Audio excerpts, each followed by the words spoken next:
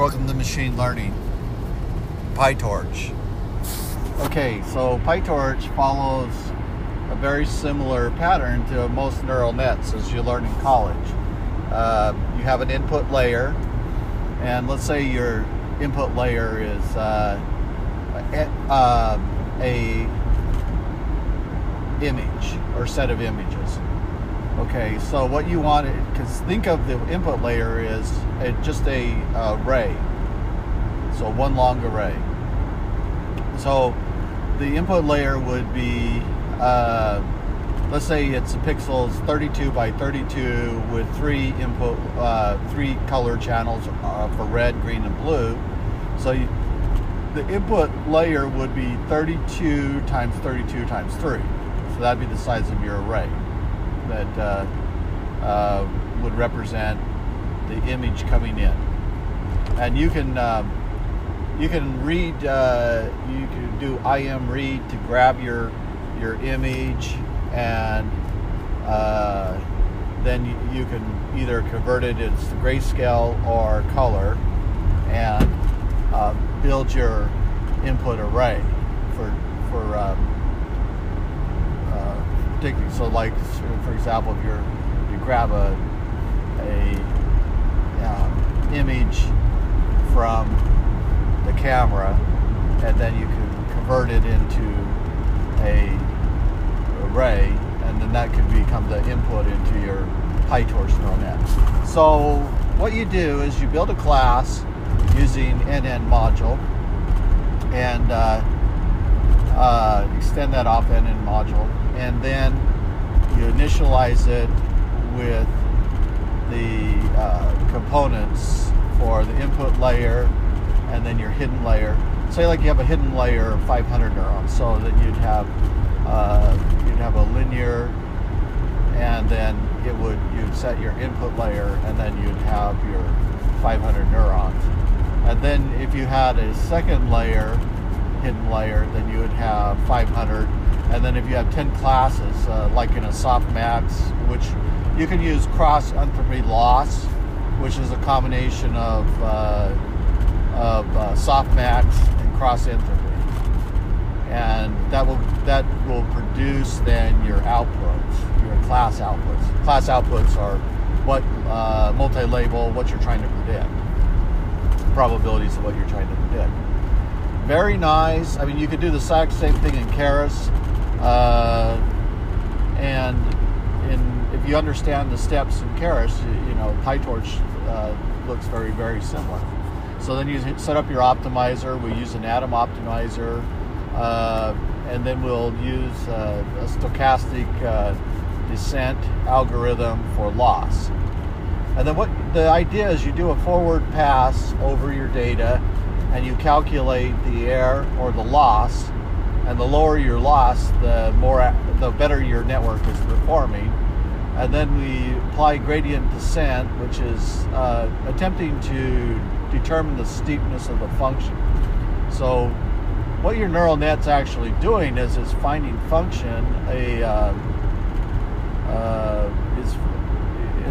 call it finding signal, but it's finding a function, and then it's probably on a. You can think of it as like on a function, like say like a parabola, and the steepness of the parabola is the change in x and change in y, or the slope. And so you're going to get some sort of velocity or acceleration. Where acceleration is 0, then that means that you've hit some sort of minimum. It could be a local minimum, or it could be a global minimum. And so your learning rate helps you avoid falling into these local minimums, because you kind of like skip over the little bumps. You might get trapped in. And so, but the problem is sometimes when you have a really big learning rate, you're descending really fast, and then you miss that. You could miss that low. You can miss the global minimums, or minimum in your curve fitting. So the curve fit is actually a solution. So you're finding a solution to a generalized equation is what you're doing. And so the generalized equation can can express all different types of polynomial functions. So you could have a third order, which is 3 roots. You could have a 4 order, which is 4 roots. So it's, tangents are also a polynomial function, cosine, sine, etc. And so then you calculate your losses, and then that gives you adjustments on those weights. So then you take your losses and your gradients adjustments, and then what that does is those gradient adjustments move you closer to a solution, so they reduce down your error, and that's the back propagation. So you do a back prop, and then you adjust the weights, and then you apply those weights to the network.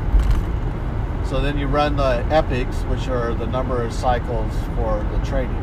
And at some point, then you can test your accuracy. You can look at your total loss divided by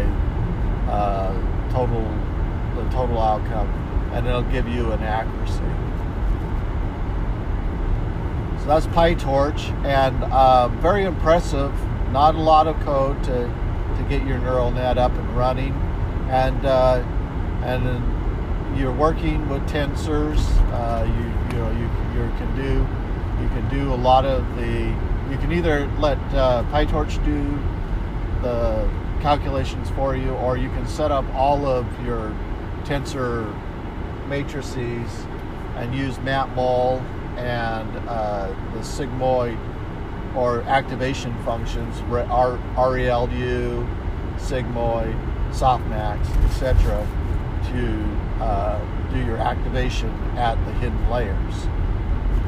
And then what it will do is it will start finding those features in the data that help you then to recognize objects. So you can link it to labels, and so that would be then your classes.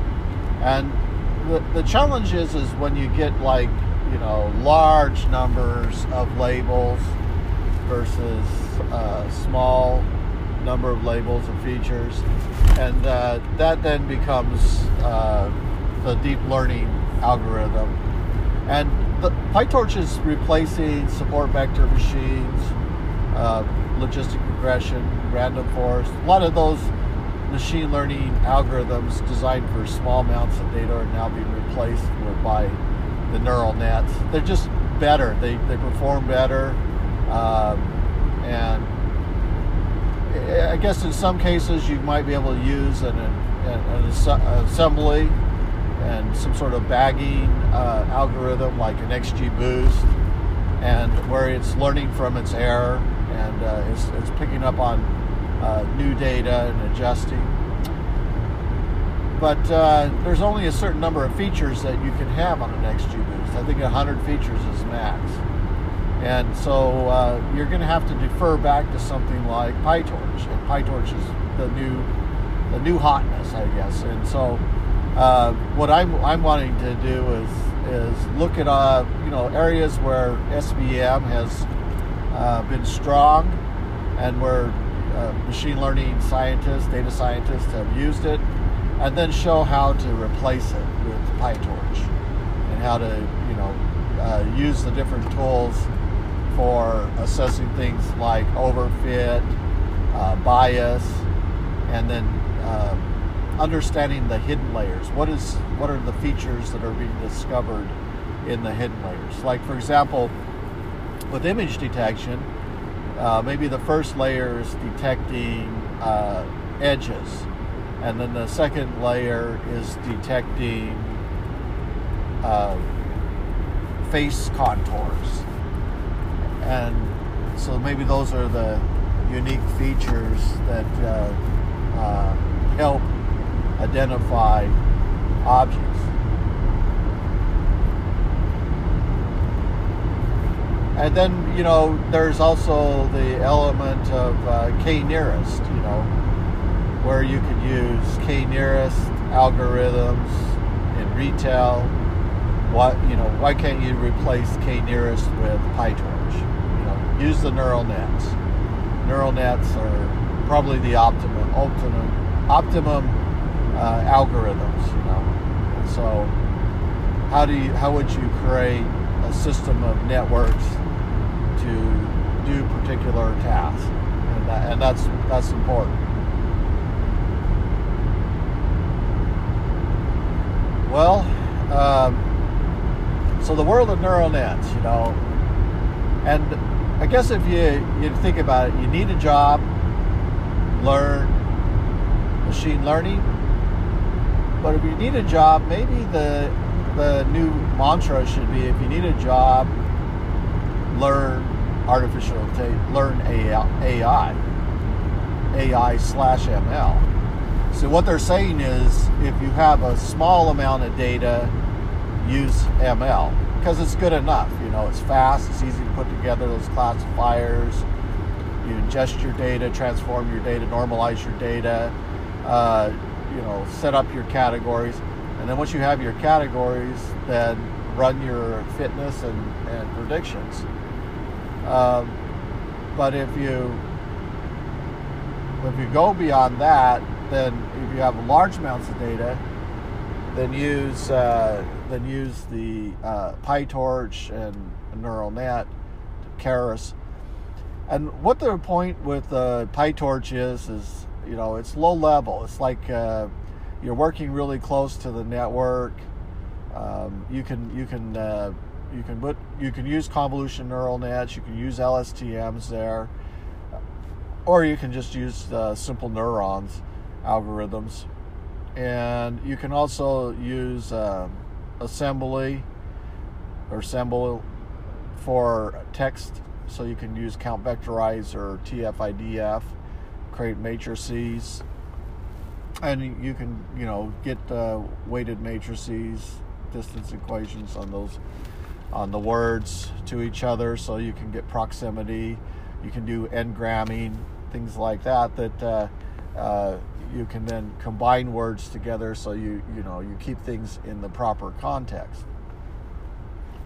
And I really see some value in the natural language processing business, because it's an area where companies have lots of text, and the machine needs to understand what is being communicated in that text.